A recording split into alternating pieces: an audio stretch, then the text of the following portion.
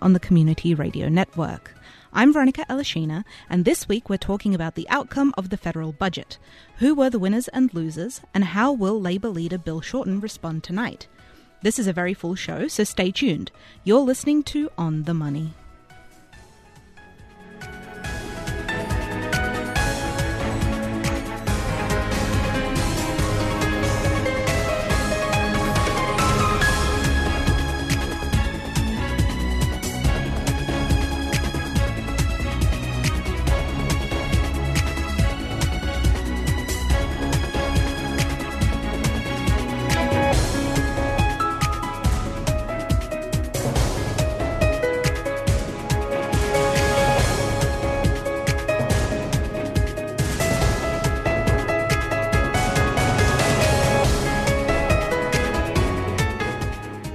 The theme of this year's federal budget was a stronger economy and a secure future, and Liberal Treasurer Josh Frydenberg has come through with his promise to deliver a surplus, announcing a $7.1 billion worth of collected revenue. This is an election year, with the federal election slated for early May, and as such, the Liberal government has announced some big spending measures. Infrastructure and income tax cuts have taken large slices of the cake, and even climate change received a crumb. On the other hand, underspending on the NDIS was confirmed and New Start reform was notably absent. In the meantime, Labor has criticised the Morrison government's income tax cuts for shortchanging low-income earners and flagged Medicare as a big spending priority. Our budget team has just returned from Canberra, and I'm joined here in the studio by Roderick Chambers, Daniel Butler, Max Tillman and Ben Robinson. Welcome, everyone. Thank you, Veronica. Yeah, good to be here. If I can start with you, Rod. Tell us what happened at the Treasurer's address to the Canberra Press Gallery. Oh, well, Veronica, look, this is what happens every time in the budget lock-up, is that around about 4 o'clock there's a special press launch, I guess, from the Treasurer to give us a bit of a heads up as to what's going on in the address, because we don't get the address because we're actually rushing out to broadcast. So the address goes on at 7:30 or thereabouts. At this time I think everything was a little bit late, and certainly it was a bit late getting up to the press room where they were giving the address. And the other thing that was interesting this time too, Veronica, was that we had Batman and Robin back again. We used to have Joe Hockey and Matthias Cormann together as a double act, and they used to be standing there and delivering the new budget and all the information therein, and taking questions from the floor. And this time, and then ScoMo he was single, and Matthias had to stand in the corner and just watch. But this time we were back to the Batman and Robin act of old, and there they were up answering questions. And look, here's one that was asked by one of the press gallery. I think you can hear it a little bit there. He was being asked whether the bills would be all put to the Senate, because there won't be much time, given that there's going to be an election announced very, very soon. So this is what the question and Matthias answered. So why don't you get the legislation underway as quickly as you can to get it out there in the Parliament again? Well, it's very simple. We've had experience with Labor in the Senate when it comes to comprehensive tax reform. We're just not prepared to haggle with the Senate in the remaining 24 hours in relation to comprehensive tax reform. We believe that it is going to be up to the Australian people to decide whether they back us in to deliver income tax relief for hardworking families after the election. And if we get a mandate, we would expect that the Parliament will pass this legislation in the same way as the Parliament passed the last $144 billion worth of income tax relief. We believe that the mandate from the Australian people at the election will strengthen our hand to get this to the Parliament swiftly on the other side of the election. Yeah, so there he's saying that they're not going to put all of the bills up. It's only going to be the essential supply bills and, of course, that splash for cash that we've been hearing about for electricity bills. And the interesting thing, Veronica, which we're going to talk about a bit later on, was, of course, that people on Newstart allowance were initially excluded from that, but by the next day, that had all changed. Absolutely. But we'll come back to that, as you said, Rod. Yeah. First, I want to ask you what you think or what kinds of issues the government may encounter with putting through some of these measures. Well, I think the government is looking at measures that are only going to definitely go through the Senate. I mean, the Senate's been a big problem for them during the whole term. Senators in one party 1 minute and setting up a new party the next. It's very hard. It's like herding cats, isn't it? Trying to get these people to agree to anything in one block. They've only had 24 hours of sitting time left. So how are they going to do it? Well, they're just going to put through the basic supply bills. That will get through because after the events of 1975, the Labor Party vowed and declared they would never, ever, ever block a supply bill. So that's just the general essential money that you need to run a government. And so they're not going to, Labor's not going to block those. So they've got Labor support, so it will go through. And the other thing that will go through is the electricity assistance package. Yes. So they're putting those through, and that's it. They're not going to bother with anything else. They don't want to have any debate. That's all they want to do. Well, it's a bit of a threat, isn't it? They say you're only going to get these if you vote for us. So they're kind of dangling it over people's heads. Yeah, that was very much the tenet of the whole of the Treasurer's speech, that this is what we're putting forward, a whole new tax system. You're going to save billions of dollars. You're getting all of these goodies only if you re-elect us but then very again, soon. As you just said, what is the Senate going to look like after this election? Whether Labor or the Liberals win, God knows what it's going to look like. That's like herding cats or herding catters if the Katter Party wins a Senate seat. It certainly has a lot of feline connotations. Absolutely. And Max Tillman was out on the streets of Canberra during the lockup. What was the vibe that you were getting from the people with whom you spoke? Well, it was very different to what I can only imagine the vibe to be inside the lockup. Of course, many journalists and politicians do live in somewhat of a vacuum and an echo chamber when it comes to things like the federal budget, and that was very clear when we were out on the streets. Obviously, issues like healthcare, education, this election, climate change being a massive point of contention, those are things that people were certainly aware of. Whether they necessarily cared so much about how much money was being invested in them is an entirely different story in itself. So we were hearing a lot of people talking about particularly education and climate change as issues that they certainly wanted to see addressed. But I don't think many people understood entirely the distinction between the budget and the election, which is something that the Liberal Party were trying to make deliberately opaque. What we were seeing was a lot of people who were very, very politically aware. Obviously, living in Canberra, it's very difficult to avoid politics, but yeah, we saw a lot of people who certainly cared about the next election. And had some very strong opinions about certain And we've heard things. from them too, haven't we? We've got a bit of tape on that, have we? We have, we do. Right. We should play it. We should play it right now. Education's very important. Housing commissions, more funding into that. I suppose just more money spent on hospitals and less money wasted on Nauru and all those. Maybe more focus on education and maybe like health services for younger people, because going to the doctor for a young person, paying $90 is a lot of money for a student to pay to go to the doctor. Live export. We're That's both vegetarians, so that would have some impact, I think. So it's what the live export gets rid of all the meats and you can be vegetarian. Is that the idea there? I'm not entirely sure, but I think one thing that was just in there for a second, which is very true, is an element of political fatigue. So I think it's coming to a point now where we've had so many prime ministers over the last few years that people are becoming, quite frankly, sick and tired of it. And I think a lot of issues that a few elections ago, when we had consistent prime ministers getting through to the end of their 4-year terms, wouldn't have been something that could potentially swing an election. Now we've had so many prime ministers that I think people are starting to pick up on what would have many years ago been smaller issues, minor issues, and they're being blown out of proportion. Maybe not isn't the best term to use, but they're certainly becoming far more relevant. They're moving to the forefront. So yes. Moving now from the streets into Parliament House, Daniel, you and Rod were inside the lockup. What was the atmosphere right. in there like? Well, it's... Yeah, it's very particular. It's a very stressed environment. You're trying to get your head around what is obviously a very complex document. I have trouble enough with my household budget, let alone a budget for the entire country. So we had our heads down pretty seriously for the whole time. We were in the room with the Guardian and the New Daily. So we're everyone just had their heads down, trying to get their heads around this very complex document. And the other thing is a lot of head work.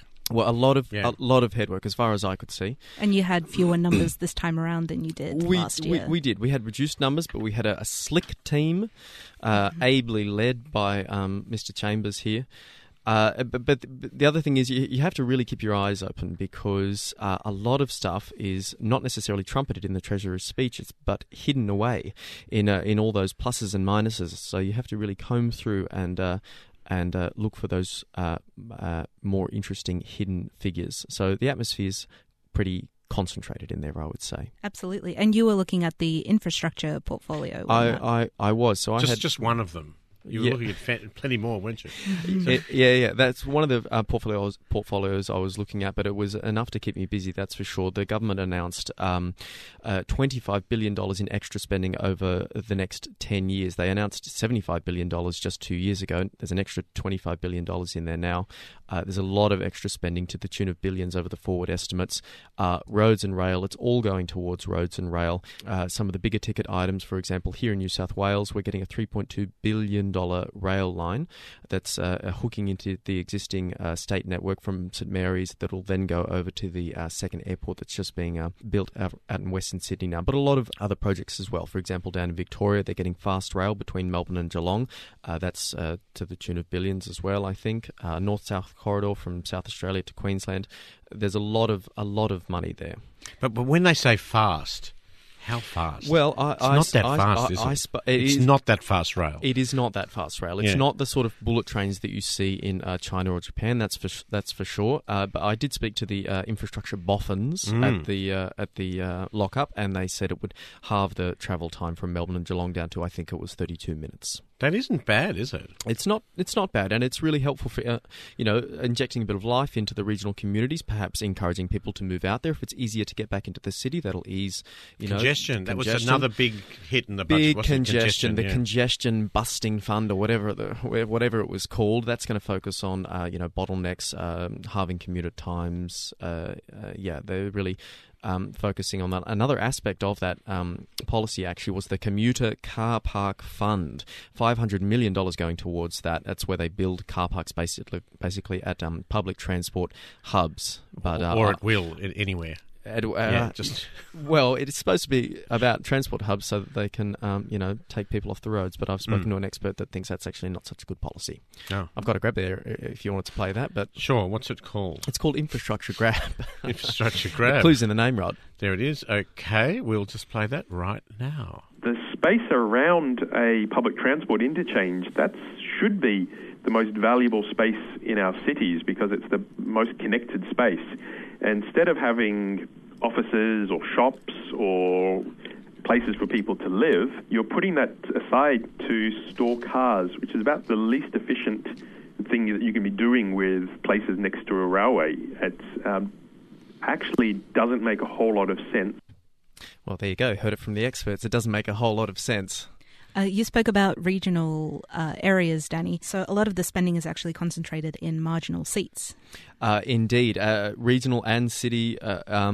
If you live in a marginal seat, you can expect to have a new road pretty soon. For example, here in Sydney, there's $50 million heading towards the King George's Road. That's in the seat of Banks. That's held on 1.39% or something. The seat of Reed is getting $50 million for the ring road there. That's held on a margin of less than 5%. If you go out to WA, even some of the seats that have a bigger margin, even they're getting cash injections as well. So a lot of the spending, as ever, being focused in the marginal seats. Well, what's different, Rod? What indeed? Well, we might take a short break now. We'll be back just in a few seconds. My name is François Carrière. I am at the UTS Business School, and you are listening to On the Money, serving up finance in one easy bite.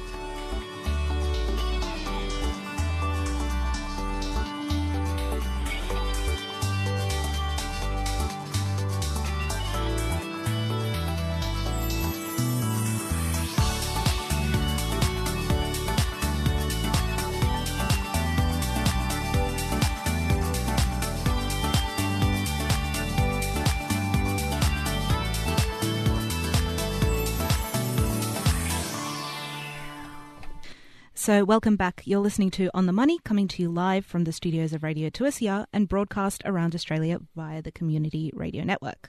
I'm Veronica Alashina, and joining me in the studio is our Canberra budget team, Rod, Daniel, Max and Ben Robinson. So, Max, you managed to land an interview with the member for Kennedy, Bob Katter, and Mr. Katter has a reputation for really knowing his electorate. What were some of his major concerns for North Queensland? Well, yeah, I think if there's one thing that you can truly say about Bob Katter, it is that he knows the seat of Kennedy. He's obviously held it for a very long time. He was practically born into politics, and he's got a bit of a Katter dynasty at the moment. His son Robbie and his father, of course, a politician as well. So I think one of the big issues for him is obviously agriculture. Agriculture occupies about 88.4% of the state of Queensland in terms of geographically. So it's a huge part of not only the economy of Queensland, but the culture. And that's very evident in North Queensland, Innisfail and areas like that, which are big grazing and sugar country as well. But at the moment, his big issue was rural debt, which of course is one of the things that many people have criticised the Royal Commission into Financial Services for somewhat glossing over. Agricultural banking was certainly addressed, but it wasn't addressed as much as a lot of farmers and Bob Katter himself would have liked it to have been. And we heard from Bob Katter himself. And what did the farmers get? The farmers got more debt. More debt from the banks. I mean, He gets quite excited, doesn't he, Max? He does. He really does care. I think you truly understand how much he cares about his electorate when you're sitting no more than 3 feet away from him. And Mr. Katter also has some strong opinions about the government's proposal to allocate $30 million for Australian farmers to better access international export markets. So let's have a listen to that. And you've got new markets for us. Where? We already had Japan. We already had Korea. So what did your free trade deal do? Absolutely bloody nothing. Yeah, what he's talking about right there is, of course, free trade deals. I'm quoting some figures from the Queensland Government's 2018 agricultural snapshot at the moment, just to give you an idea of what Bob's talking about, because as theatrical as he may be, he's slightly less focused on figures in that little grab. So there's $1 billion going to the United States, $2 billion to Japan, $1.4 billion to China, and $1.6 billion to Korea, which were obviously the major countries that he mentioned. Now, his issue with these export markets is that at the end of the day, for the bottom line for most Queensland farmers, the money really isn't returning to them. And that's something he has a big issue with, because obviously Queensland accounts for nearly half of the beef production in Australia. And the average debt of beef farmers is over $500,000. So there is a huge amount of debt that these farmers are having to suffer with, and Bob's not happy about it. No, he's definitely not. So, Ben, over to you now. We're going to talk a little about Labor's response to the federal budget. By my count, should be delivered in about 11 minutes. So stay tuned for that one. Now, they're doing pretty well this year of keeping it under wraps. We don't really know exactly what Bill Shorten's going to say, but like every year, there's been a couple leaks and a couple announcements, so we'll go through those now. The big one's going to be tax. Just like the budget, Labor's saying that they can do better for tax relief than the government can, and they're going to focus on the 3 million Australians who are earning below $40,000 a year. So I've just got some figures here. Under Labor's plan, a retail worker on $35,000 a year would get a tax cut of $350 compared to $255 in the Liberals' plan. And if you're a part-time nurse on $40,000 a year, you get a tax cut of about $508 a year under Labor compared to $480 under the Liberals. So it's very clear that Labor and Liberals are in they're in a bidding war to try and outbid the public in terms of what they can offer in tax relief. And then there's another thing as well, which we don't really know anything about. In a statement that was released, I think it was either this morning or yesterday, is a major healthcare announcement. Now, we don't know any specifics about that, but it is quite eerily similar to the whole Metascare campaign that was big focus of the 2016 election, and which really came very close to Labor, to Bill Shorten taking over the keys to the lodge. So I think they're going to really run hard with that to try and see if lightning can strike twice. Well, I think Tanya Plibersek's health, isn't she? She is healthy. That's right. and we saw her in Parliament House, and she was looking pretty happy, actually. So maybe it's something to do with the PBS. There could be something there coming up in the budget because Perhaps. Warren Hogan is the industry professor at UTS Business School, and he's a former chief economist at ANZ, and he joined the On the Money team down in Canberra for the budget, and this is what he had to say. One of the big debates around the economy at the moment is whether households are going to bear up under the weight of falling house prices and low wage growth. And some people are calling for rate cuts. Some of us have been saying, well, maybe a bit of fiscal stimulus would be good. And we seem to have got that. And that's not typical of politicians. Usually they're slow to move on these things. So the increase in the low and middle income tax offset, the instant asset write-off for small and medium business are both going to have a pretty immediate effect on the economy, and probably at a time I think that it's going to need it. So that was Warren Hogan, and it doesn't really come as any surprise for a man of those credentials to say that he makes quite a few interesting points there.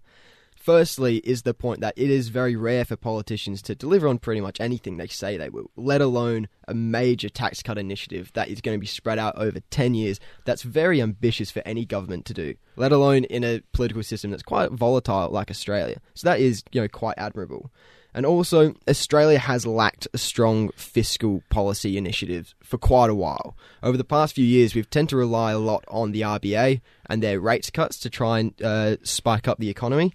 But, that hasn't exactly worked. We've been at the same low rating since about August 2016.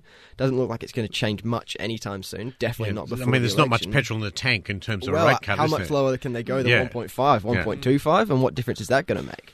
So a lot of governments have kind of steered clear of real strong fiscal stimulus pretty much since the Labor years after the GFC, when there was a big kind of injection to try and, get the economy afloat. So, since, for the past few years, wage growth has been pretty lackluster, so is consumer confidence. Inflation hasn't been too great either. So it is good to finally see a government, take it in their own hands and take control. So one last question before we have to wrap up for tonight. Rod, the Morrison government has backflipped on their energy rebate announcement and decided to extend it to Newstart recipients. That's the $75 one-off payment. And it's becoming a bit of a hot topic for this election campaign. The middle income earners under the Frydenberg proposal, we're going to get 1,080 back. If you're under 90,000 and over, I think it was 47,000 by memory. And but it goes right down, and this is what Andrew Lee, when I spoke to him, he was saying there's nothing there for lower income people. Then I asked him also about Newstart. Newstart hasn't been touched for so long. It's been very about low. 25 years, I believe. Yeah. So, and this is what he has to say when I asked him about Newstart. It hasn't. It's too low, and we did put in place a Newstart review. It's the same process we took to the pension in 2007, not identifying a dollar increase before the election, but identifying a review process, which in the case of the pension led to the biggest increase in the pension in its 100-year history, bringing 1 million people out of poverty.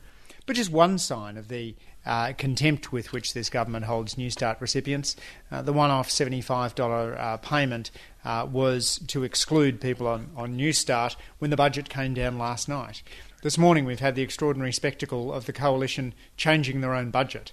The thing should be done in a ring binder rather than in a book for the fact that the morning after the budget they're now changing it to put back in people like Newstart recipients, recipients of double orphan pension, things like that.